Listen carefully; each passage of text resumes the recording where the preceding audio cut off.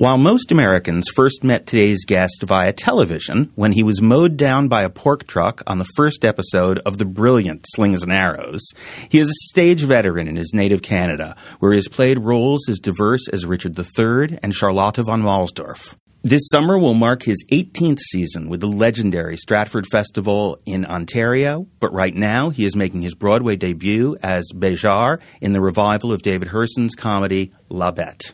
Welcome to the American Theatre Wing's Downstage Center. I'm Howard Sherman, Executive Director of the American Theatre Wing, and I'm very pleased to meet Stephen Ouimet. Thank you, Howard. Pleased to meet you.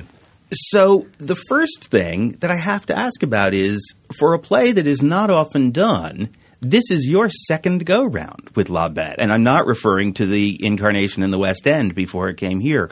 You played Valere in Canada in 93? In 1993 at the Citadel Theatre in Edmonton, Alberta, directed by Robin Phillips. So presumably that might have been the play's premiere in Canada?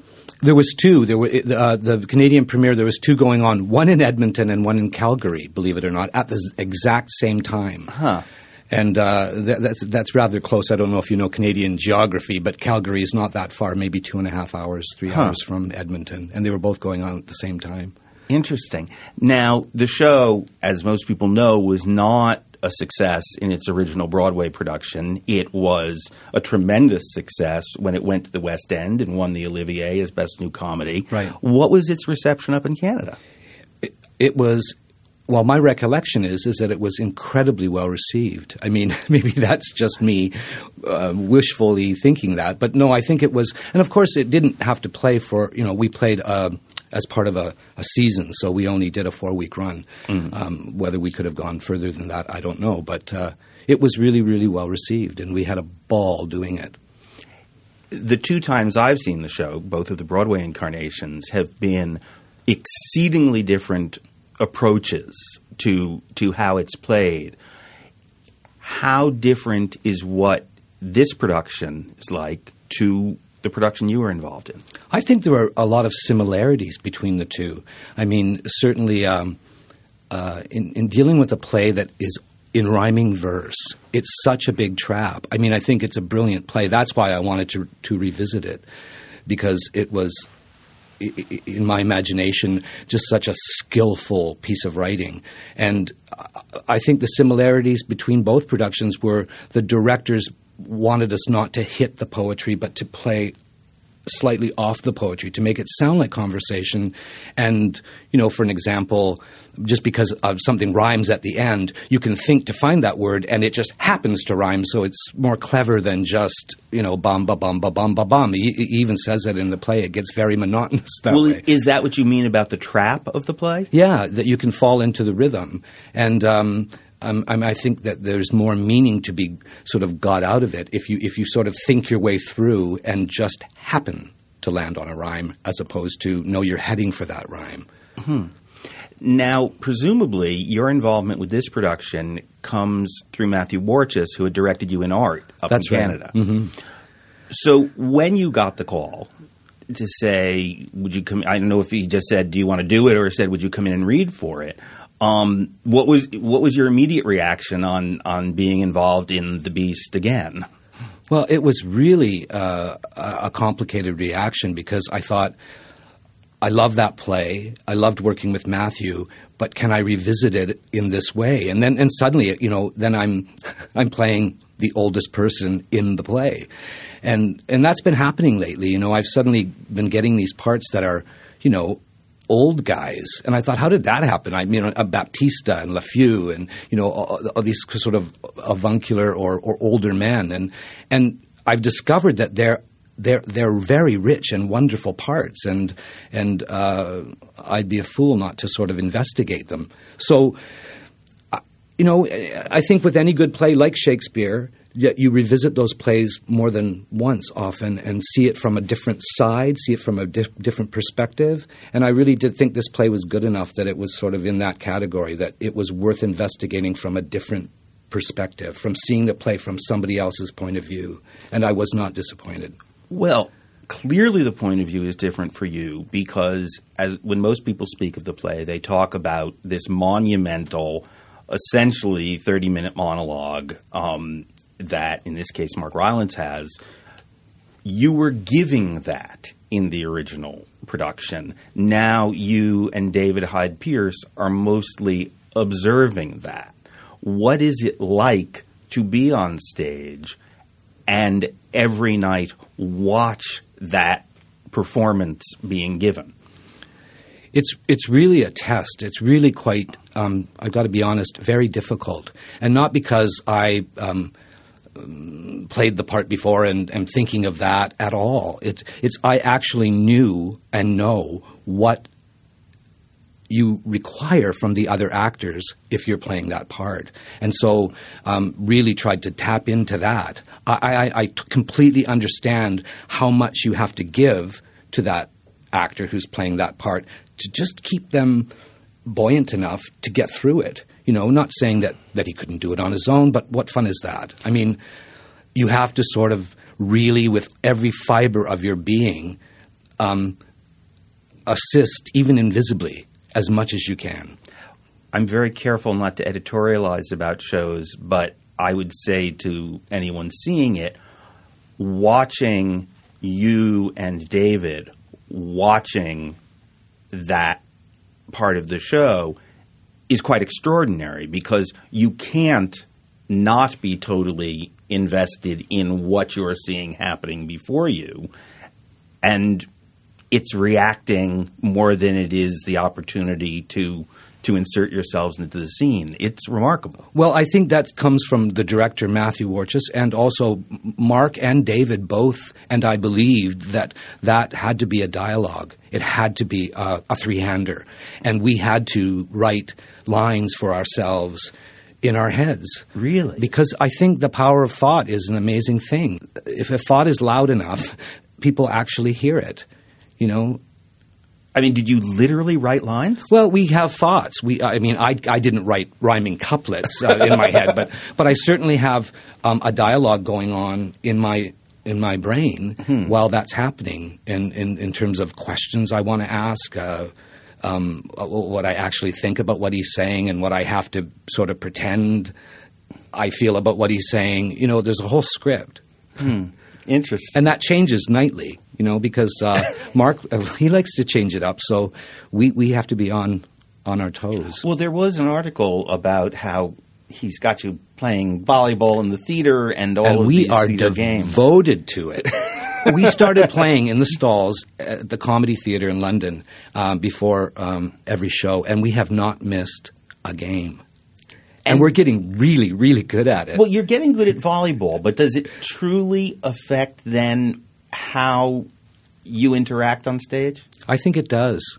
I really do, because what the game sort of asks you to do is be a team player, set somebody else up, be very, very aware of the other people, and not be a hero all the time, and not try and sort of, you know, win the game single-handedly. It sounds kind of corny, but those sports analogies actually work more and more. And I'm finding directors all over the world. I worked with a director called Graham McLaren from in Glasgow, and he was very big on this, playing sports before the rehearsals. But it's sports, it's not theater games. I mean, we all know of improvisational games and all of that. But it's actually the act of being teams together. Yeah, and like going out like a hockey team or a football team, go out as one unit with one goal in mind, and that's to play the game.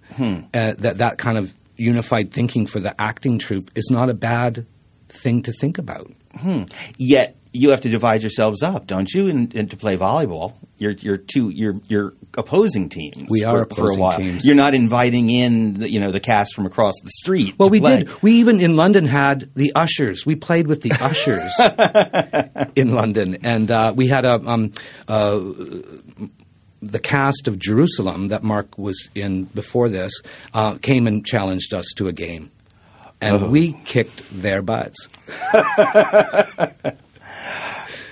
Since you brought up London, how was the response to the show in London And what is the response like? I'm not speaking of critically. I'm speaking of audience. How did the audience respond in London versus how the audience responds here? Is there a difference? I think so, only in that they laugh at different things. You know, here they laugh at the word prosthesis. There they laughed at the word mimesis. It's just it's that kind of small. But and maybe not as boisterous. I mean, it was. I think they really enjoyed it, and there was a lot of laughter in London. But we get some audiences here that just go crazy, and that unafraid, unabashed kind of response to a play is great, and I don't think I've experienced it anywhere else than here. I've often heard it said that British audiences are less demonstrative than American audiences. So when you come over almost immediately, there was obviously a short hiatus, but there wasn't a long gap. Did the show have to adjust for the different audience? Did you have to re-rehearse to get the sense of what it would be, or simply because Matthew had new ideas and had a chance to get back in the room with you? He certainly did. And in fact, some people that have seen it in London and here say it's a completely different show here. Like, we did some crazy things. Like, the parable is completely on the opposite side of the stage than it was in London. Also, the stage, the comedy theater, is half the size of the Music Box.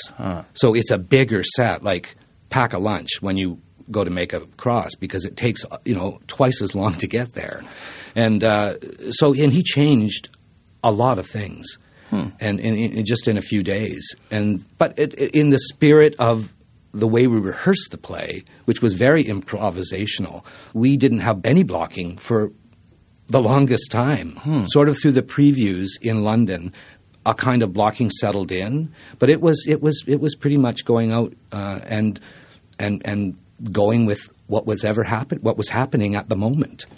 But what you say about the space is interesting, because everybody says the key to comedy is timing.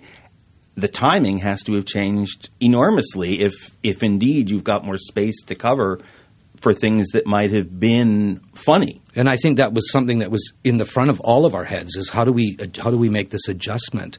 And it was sort of troubling for about 3 days. I know people were anxious and talking about it, and then it went away. We sort of made the leap and adjusted to the new space, and now I think we can't even remember the other one.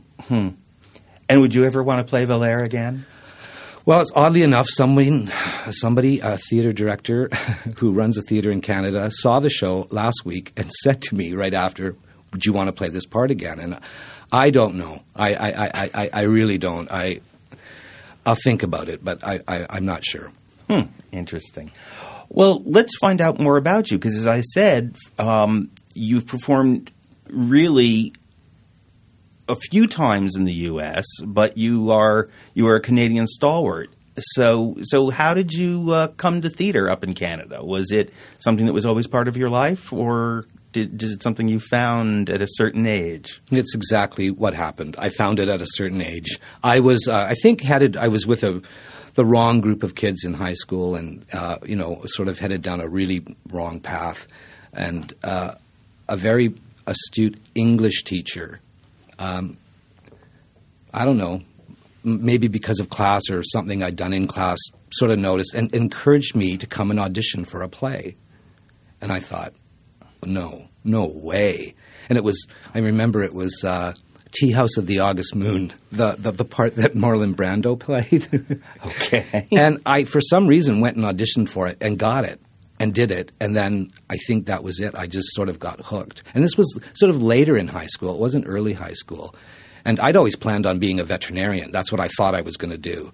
I sort of checked it all out, knew what school I was going to go to. I'm a little confused about you were hanging with the wrong crowd of kids, but you were going to be a veterinarian. You weren't a street tough, I gather. No, not at all. Not at all. No, I mean, kind of pseudo-bad kids, not real bad. But then I suddenly surprised everybody and decided I was going to go off to theater school, and everybody's jaw dropped and thought, that's peculiar. But off I went. I went to the University of Windsor, and was that immediately a conservatory where you had to audition to get a place in the class? That's right. Yeah. So you did your monologues from Tea House of the August Moon? I didn't. I did. I think I did Edmund from King Lear and Father Jack from Jack with a Submission by Ionesco. With odd choices. But anyway. Well, that may have gotten their attention. Maybe. So what was the experience of then starting to train, and what did school give you? Well, it was essential that I went and trained, because it was a 4-year program, and I fought. I was incredibly shy as a lot of actors I think are or say they are, but I really, really was. And I remember the director of the school sending me off to the library to listen to John Gielgud records, because he said, you have a very quiet voice, you have a very soft voice, and you need to learn how to use that. And I think people that know me now won't believe that, because I'm pretty loud. But, it was fighting that incredible shyness and having a place to explore what acting was and what it meant to me, I think was essential. Do you know why Gielgud? There were certainly other actors recorded. If you think of that era, Olivier, Ralph Richardson, there were recordings of all of these actors. I know. I don't know why he picked that. I mean, I did it. I faithfully went and listened to all those albums, and whether it helped me or not, I don't know. Huh. So when you got out of school, how quickly was there opportunity for you? Well, all my classmates had auditioned for William Hutt's Young Company at the Grand Theatre in London, Ontario. And most of them got in. And I was put on the waiting list. I got a note saying, you're really great, but, not this time. And I don't know why I did this, but on a sort of scrap piece of paper, just dashed off a letter. I remember in red ink to William Hutt, sort of how classless is that, and saying, I'm going to be in London. I have to relocate after school, so if you need me for anything, please call. And I got a job as a local jobber in Twelfth Night playing Antonio, which I think I got paid $100 a week, and I was over the moon. And from that experience, I was then brought into the company, and within 2 years was playing Alan Strang opposite William Hutt in their production of Equus. Now let's stop for a minute, because certainly for our American audiences, if they've not been up to Canada for theater, they don't know who William Hutt is. Could you contextualize him as a figure in the Canadian theater? Well, I think everybody would agree that he was our greatest Canadian actor certainly in terms of the classical theater. He changed. He stayed in Canada. There are certainly great actors who stayed left. in Canada and did the bulk of his career there. Although he did have some, shows on Broadway in the early years, but he stayed in Canada and spoke with a Canadian voice and didn't speak Shakespeare with an English accent, and changed a lot of the way we do Shakespeare in Canada. So the Young Company, when you speak of that, he was already established, and this was a company of young people that he was directing? Yes, he not only was he an actor at the Stratford Festival, but he also was the artistic director for a period of time at the Grand Theatre in London, Ontario. And he started a Young Company. Oh, I see. So within the Grand Company. We would do our own shows down in the studio and then be part of the main stage shows upstairs. So how long did you work in the Young Company? That was three years. But but then from the Young Company, I did a show with Peter Moss, who was also a director at Stratford, and they brought me to Stratford. That's how I actually got to Stratford in the first place. It was 1979, and I did the last 2 seasons of Robin Phillips' tenure there. With Stratford, which we're going to talk a lot about shortly, the season is really from when to when, typically? Well, it depends. If you're in a musical, you could start as early as February. And I've even started as early as mid-January. And then that goes till the end of October, or sometimes the middle of November. Because as I look at a rundown of a lot of other work you've done, is that all fit in that, say, October or November to February period? or do you do your other work and sometimes say, I'm not going to do the season at Stratford? I do that. I'm a big believer in the open door policy. I think it's good for me. I think it's good for that theater, that you go off and do other things, you work with other people, you learn new things, and you bring those back to the company.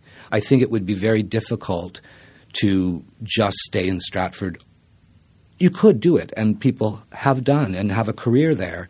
It's not something that interests me because I'm desperate to work with new people and learn new things. And like I said, it's like a blood transfusion for everybody. You know, like, oh, here's something I picked up. Is this valuable to the company? And so I've made a point to sort of make sure that I every so often go off and do other things. Let me ask about some of the other things, and then we'll talk about Stratford.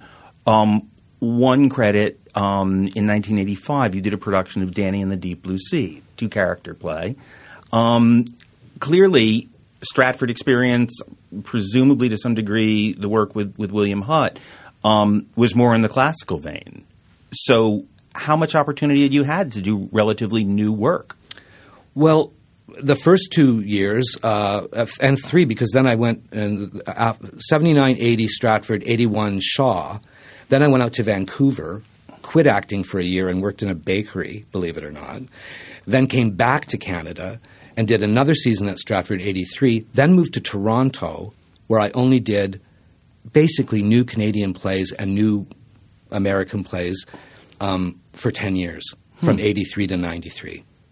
And so I really sort of gave myself time to do workshops and new plays and did a lot of plays at the Tarragon Theatre.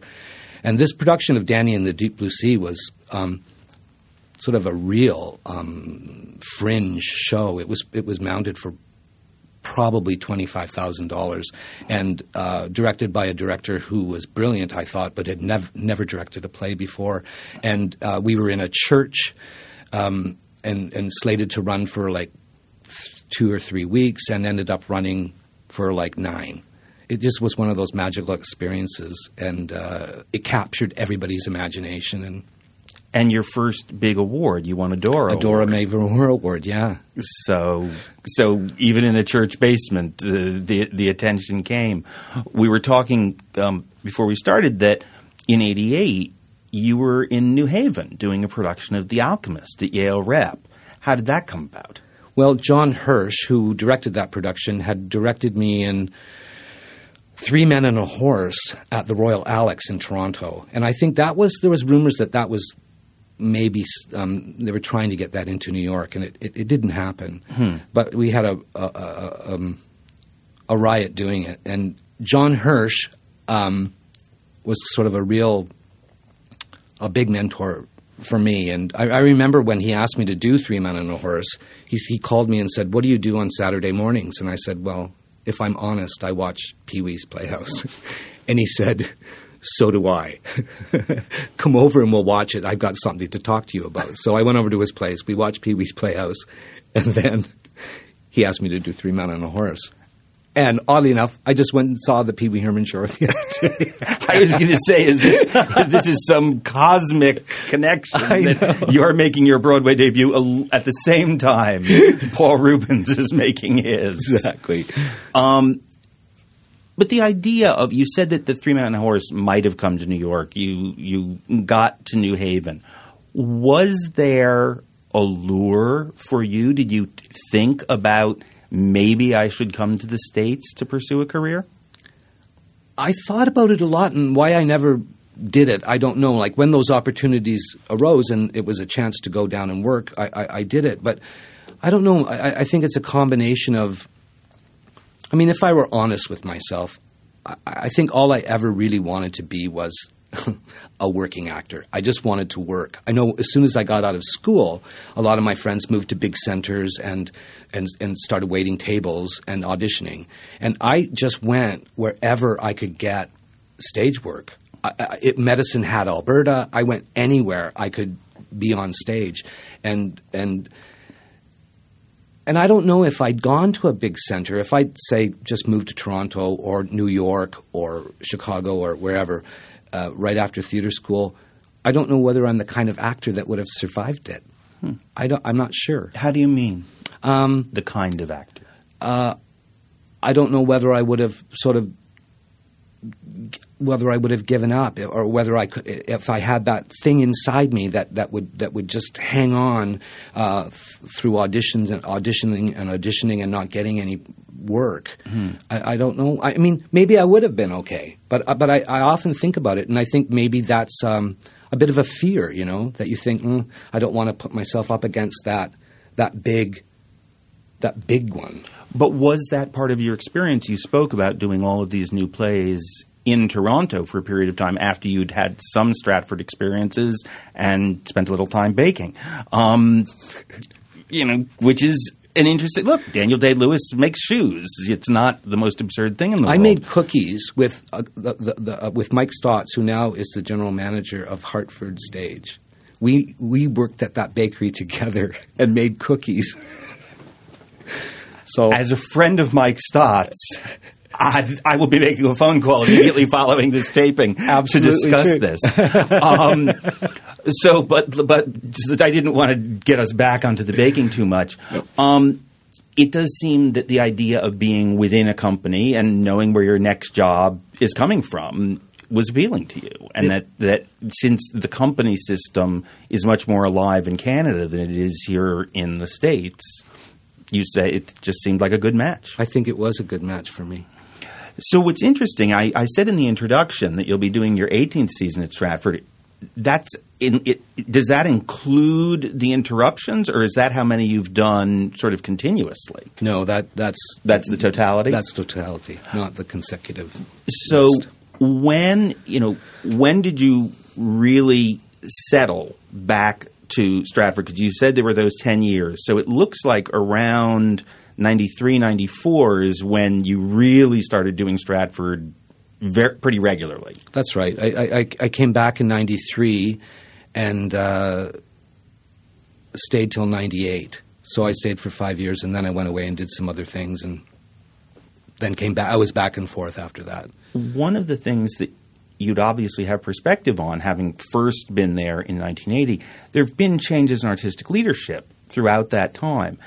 Has the festival, when the artistic leadership changed, has it felt different when you've been there under each leader? Absolutely. Yeah, for sure it has. And, I mean, it's such an extraordinary organization. It's big now, and it was big then.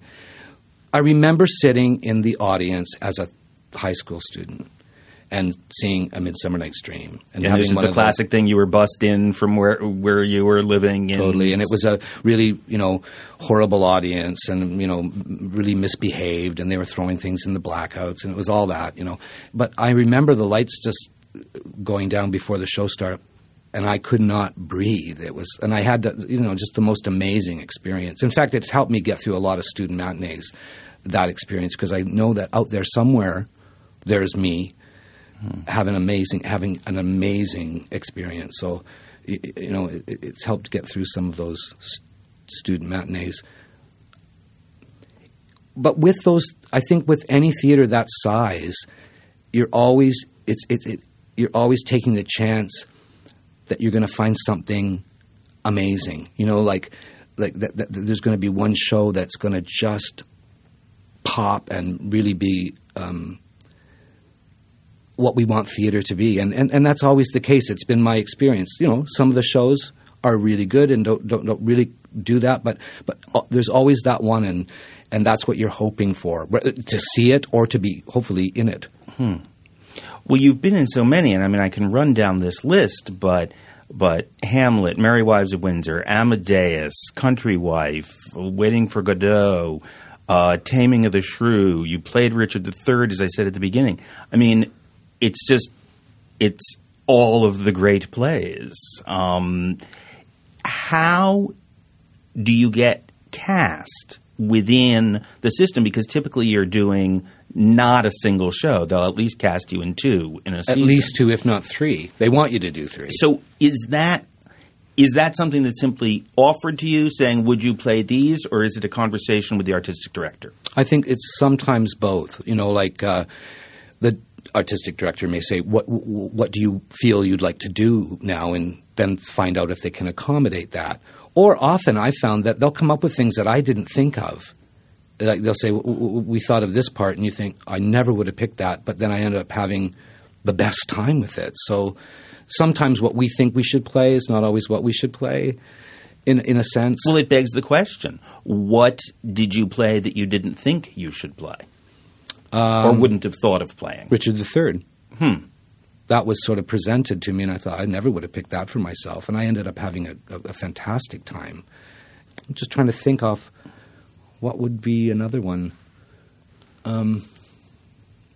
Hamlet. Well, I was going to say, had you dreamed of it being – I mean, were you like every young actor who always dreamed you'd get to play Hamlet? Back in the early 80s, when the new Robin Phillips was leaving the Stratford Festival, and this new group of 4 was going to run the Stratford Festival, and then they were all fired by the board. There's a horrible kind of big tempest in a teapot, really. But I was slated to play Hamlet in 81. I would have been 26 or something, and that all fell apart. I'd seen the costume designs, everything. You know, it was a going production. So, and Richard Minette, who was part of the company at that time, when he became the artistic director, brought me back into the company and let me play Hamlet. More than a decade later. Yep, as a kind of a, here you go. You know, that didn't happen. I'm going to give that. I'm going to make sure that, you know, it was sort of a makeup present, and it was fantastic. Did he direct you? He did. And was there a particular approach that you took to Hamlet, or a concept to the production? Oh, boy. I know it was back. Modern dress, very simple, very scaled back, and quite cut. I remember that the text was quite cut. I remember having conversation with him and begging him to put stuff back, and I was not successful. That's interesting, because I always think of the Stratford Festival as being sort of the purists about the classics. And so Shakespeare, certainly Hamlet's not a short play, that sort of thing did happen. It did. And he found it on some quarto a weird place for it to be or not to be, sort of in the middle of a scene with Polonius. And did that. We did that. We put To Be or Not to Be in this very odd place. And it was like in mid-conversation, the lights changed, To Be or Not to Be happened, and then it went back to the conversation. And it was, I guess the idea was to be that whole speech happened in like a millisecond in his head. And it was very interesting. I don't know whether it worked or not, but it was really, really fun to play. It sounds fascinating. It certainly gives you a way, I mean, of approaching a role that so many have played, and certainly you've seen other Hamlets, to change up the text, but that you point out it was something he'd found in one of the versions. So it wasn't that he invented it. No, he didn't. It had historical backing as potentially being legit. It may have been an early draft that got cut, but absolutely. But there you go. What was Amadeus like at the festival? Oh, it was so much fun. It was I'd done a production of Twelfth Night with Brian Bedford as Feste, and I was Aguecheek, and we had such a good time doing that I think he sort of wanted to do a play together, and they came up with Amadeus, and we had a ball. So he was Salieri. Yes. You were Mozart. That's right. And a beautiful, beautiful, beautiful world designed by Desmond Healy that was just fantastic. It was really... It was a fine production. But surely the play had the original concept that had come from London to New York. At some point, there had been the commercial run of Amadeus. It wasn't that it was new in Canada. No, it was because you're about 14 years later. Yeah, absolutely. No, he'd already won. You know, Schaffer had already won the Oscar and all the awards that he won, and came and did rewrites for us. Which I was absolutely shocked by, that he was still willing to work on that play. I remember having a conversation in rehearsal with him, and near the end of the play, when Salieri is sort of really in his big attack on Mozart just before he dies, and that scene was rewritten. And I had dialogue that I thought I was having trouble with. And I remember saying to him one day, I don't think I'd say this to a man who'd already won an Oscar for the screenplay. Thank you very much. And he said, well, what do you think you'd say? And I'd say, well, I don't think I'd say anything. I think I'd be absolutely nonplussed and horrified. So do that. It's interesting because, of course, when Amadeus came back to Broadway with Peter Hall directing once again, the script had changed. And there it was even the direction, the way Peter Hall approached it had changed. So it's interesting that Schaffer all along has been open to tweaking. Yeah, to tweaking and getting it right. Huh. Now, you were directed by Brian Bedford in Waiting for Godot. Godot is a blank slate for many people to project onto it what they will. What was it like playing one of those two tramps? Well, as you'd expect, thrilling and incredibly terrifying all at the same time. I mean, I think there were moments in rehearsal, just because of the nature of the play, we'd have conversations where I'd have to leave the room. I'd have to just get out of the room for a minute because I thought I'm going to have an existential breakdown or something. You know, I'm just... Because you were discussing the philosophy of it? Of the play, and it's kind of scary territory. And you know, sort of creeping up to it and looking at it every once in a while is okay, but just staying there too long, I think. So it made me laugh, and it scared me down to my very being. Interesting. Now, in 98, you came with the Stratford Company to City Center here in New York. That's right. And that was your New York debut? Yeah, I guess that'd be considered off-Broadway, wouldn't it? Well, City Center is sort of its own place because it's a huge theater. It's actually larger than most of the Broadway houses, than all of the Broadway houses. Right. Yet it's not a Tony contender house, so it's just a different venue. But they were doing two shows in Rep. You were only in the Much Ado. That's right. But that was your first experience performing here in New York? That's right. What was that like? We talked earlier about that you didn't make the leap to come work in New York. It was a short run. It was only a couple of weeks. 4 weeks. Oh, okay, 4 weeks. But what was it like being here in New York for a sustained period of time working? Well, thrilling. Like, just completely fantastic. I mean, here we were in New York with a job and a paycheck. And because I wasn't in the other show, we had chances to go when The Miser was on. We saw so much theater. So it was like a paid vacation, really. It was fantastic. As somebody whose aesthetic and training and experience had been entirely in Canada, was there a difference to the kind of acting you saw here? Really good question. I don't know. I think if I had to say one thing, it would be confidence, the deep, deep level of confidence. I mean, good theater is good theater anywhere. I mean, you're going to see it no matter where you go in the world. If something's, good, it's good. But I'm not sort of trying to say that maybe Canadians don't have or still have that inferiority complex. I think that's going. I think that's on its way out. But I know a friend of mine who's coming down to do a show, just started rehearsals, and it's her Broadway debut. And she asked a friend of ours, Brent Carver, any advice about being in New York? And he said, don't let it make you smaller. Let it make you embrace it, and let it make you as big as it is.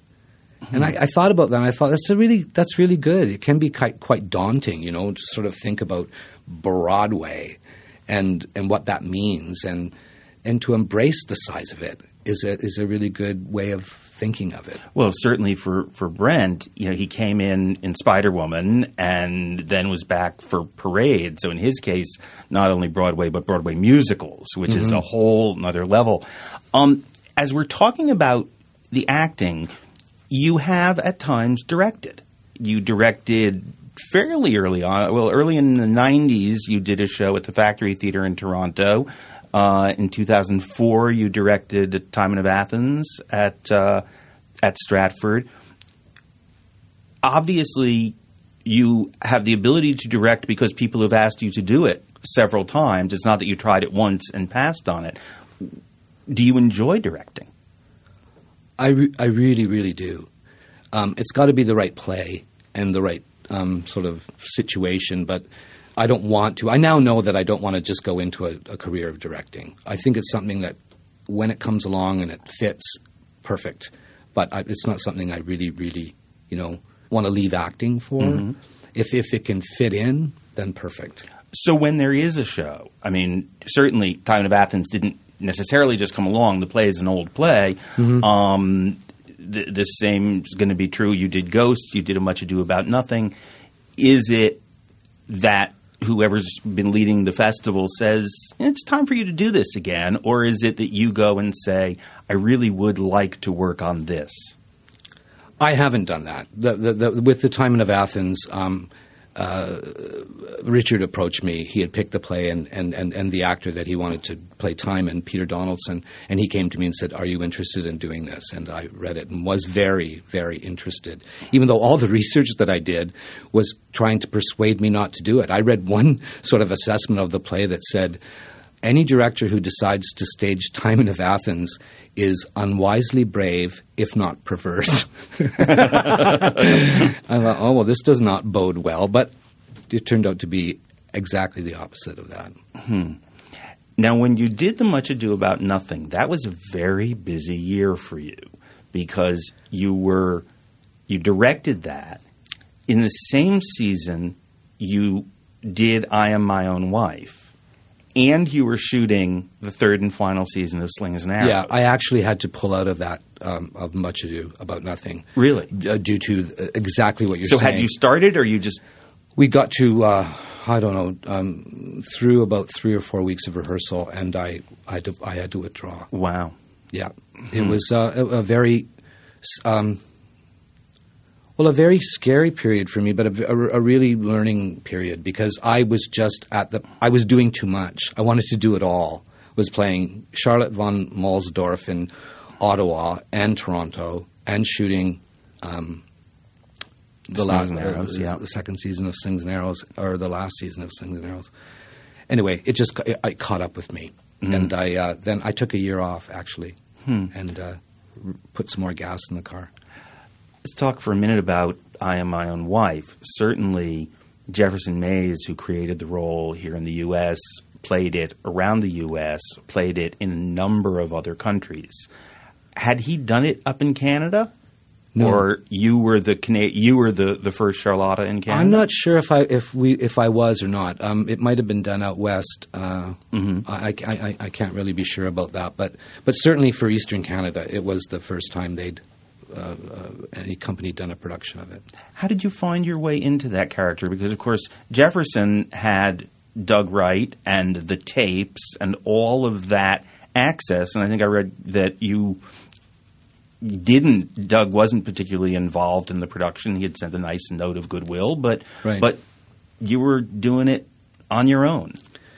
Well, I think that's the test of a play, that if a play is good enough and other people can take it and do what they want with it, and it'll still be as good as it was the first time. I did have the curious feeling of always, as an actor, I felt like I was always in someone else's bedroom, with someone else's things, and in terms of the close relationship that actor had with that script and the development of it, and it must have been so incredibly personal. How could it not have been to have worked on it that long? Mm-hmm. So I always felt a bit but that went away, and I was lucky enough to have Robin Phillips directing it, and really wanted to sort of make it our own, and did it our way, and I don't know whether we were successful or not, but it certainly was.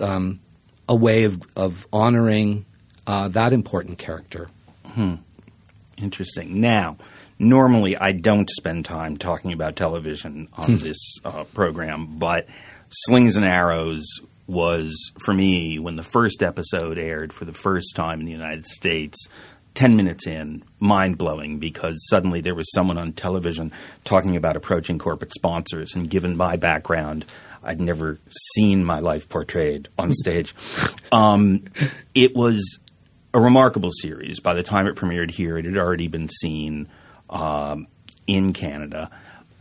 How did you come to that project?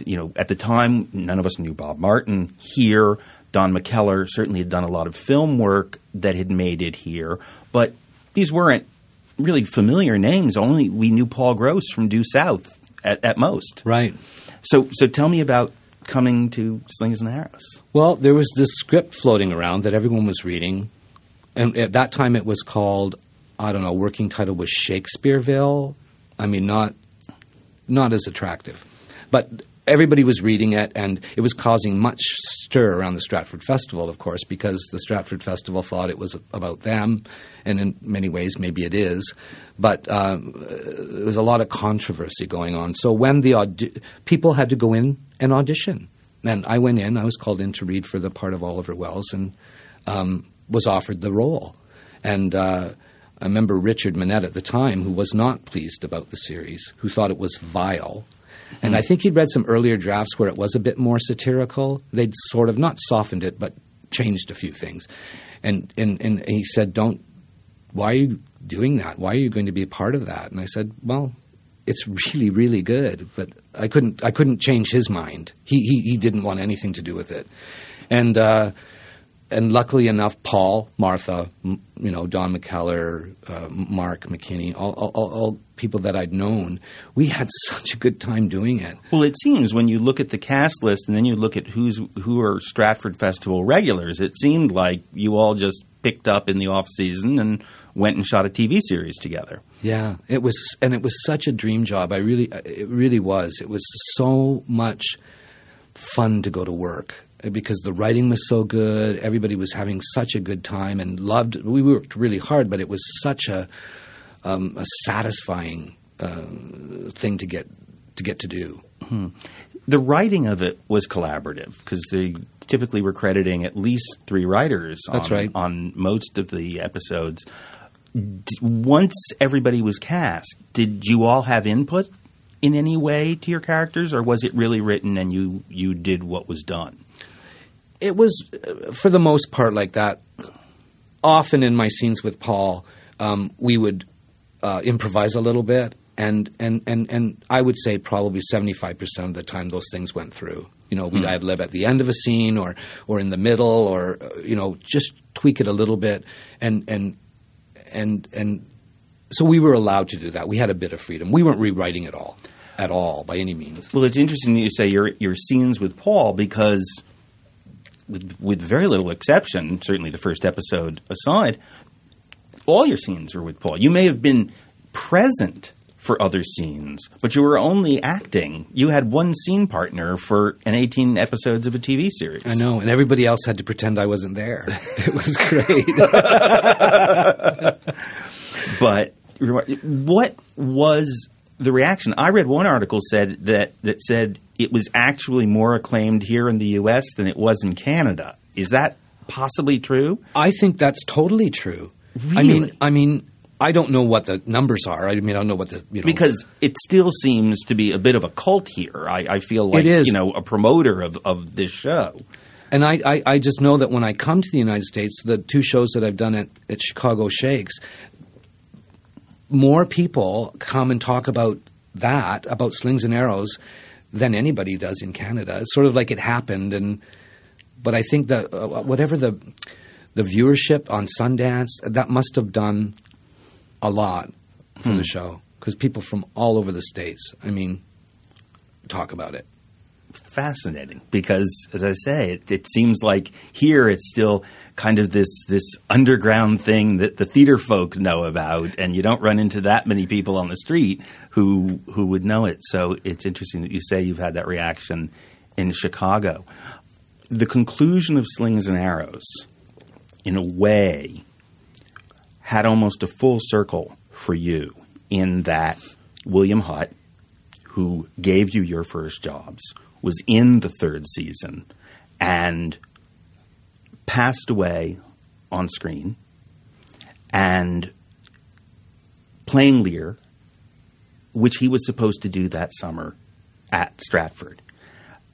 What was it like to be with him in what became certainly his final recorded appearance and may well have been, as far as I know, his final acting appearance?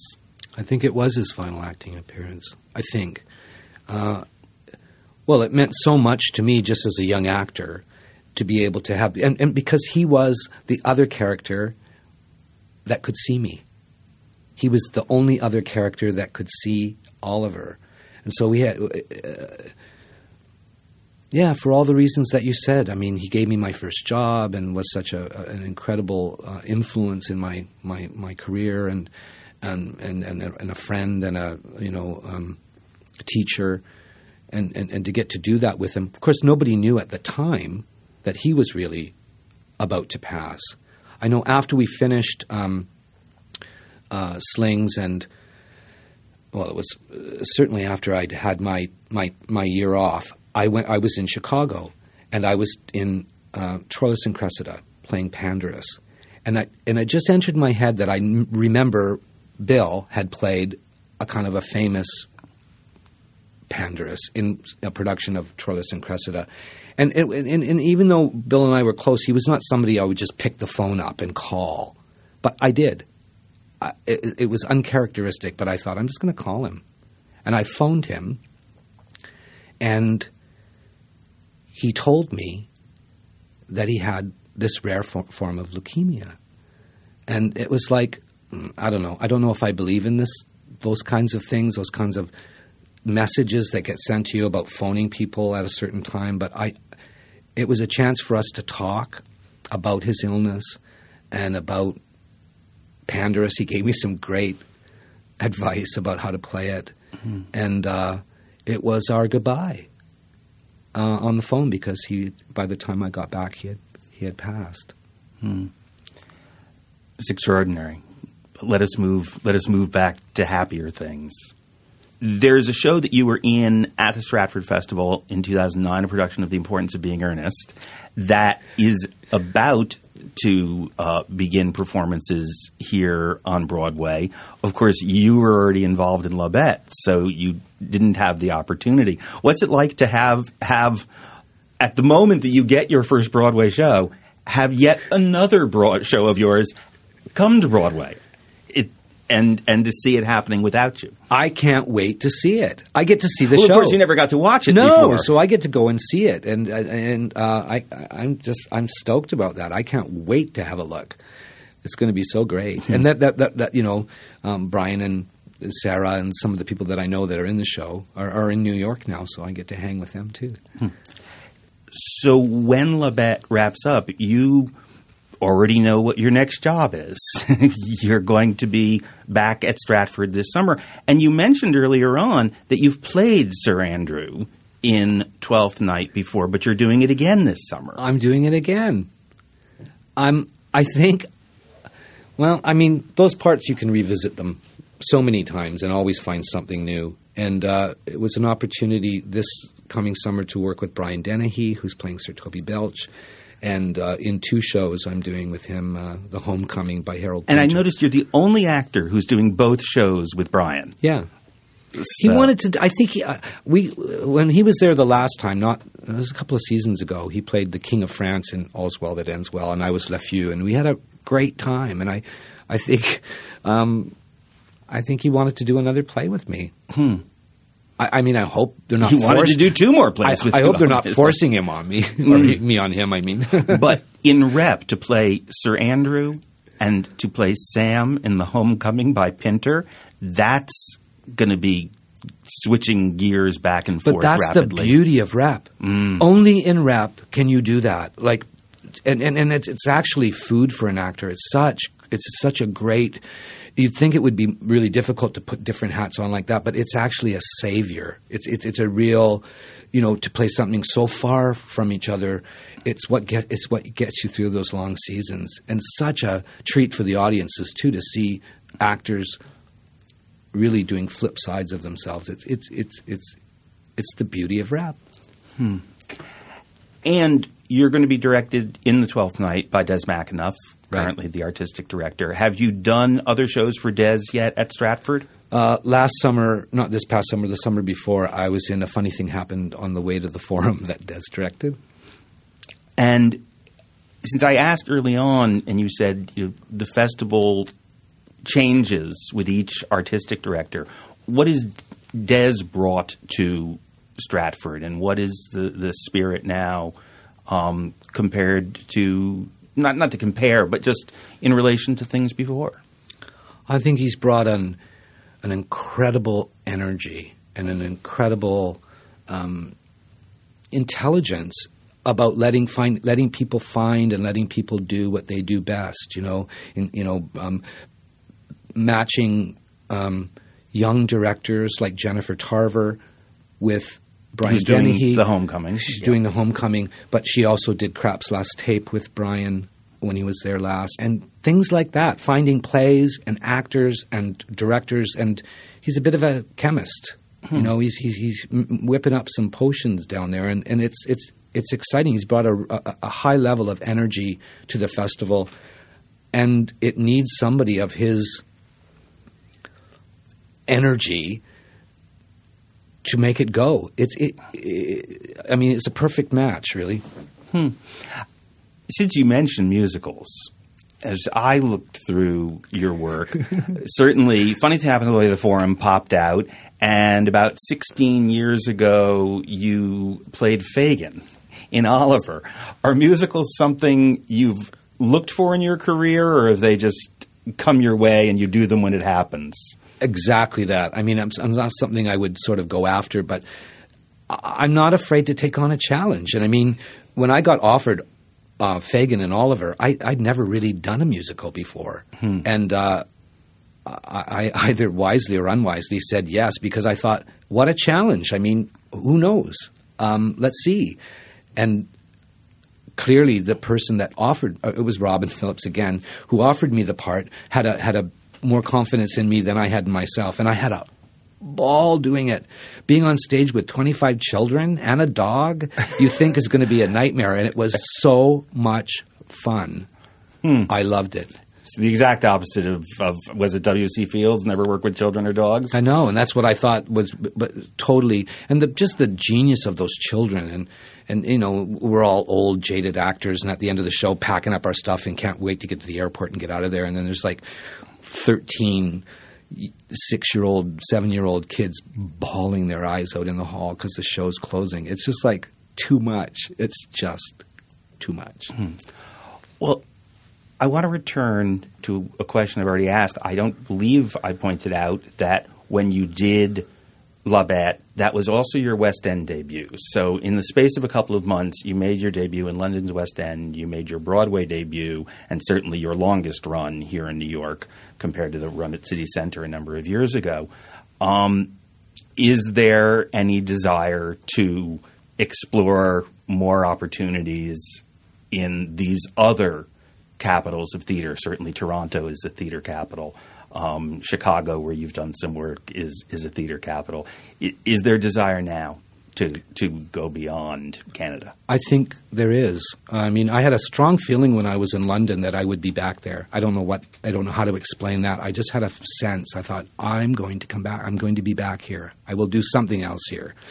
And I think just the whole spirit of this production, the way it was rehearsed, who's in it, the way we worked on the play.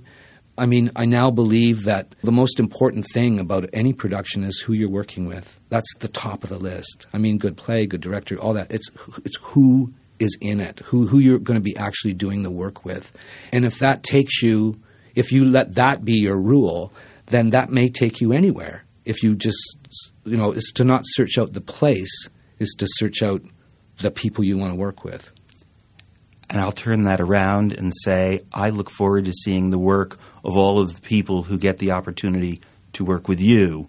And Stephen Ouimet, thank you for being with us for Downstage Center. Thank you so much, Howard. Our engineer for this Downstage Center program is Chad Bernhard. Our researcher is Craig Thompson. Our director of web development is Rob Perry. And our producer is Gail Yankosik. Downstage Center is recorded in the CUNY TV radio studio at the City University of New York's Graduate School of Journalism in Manhattan.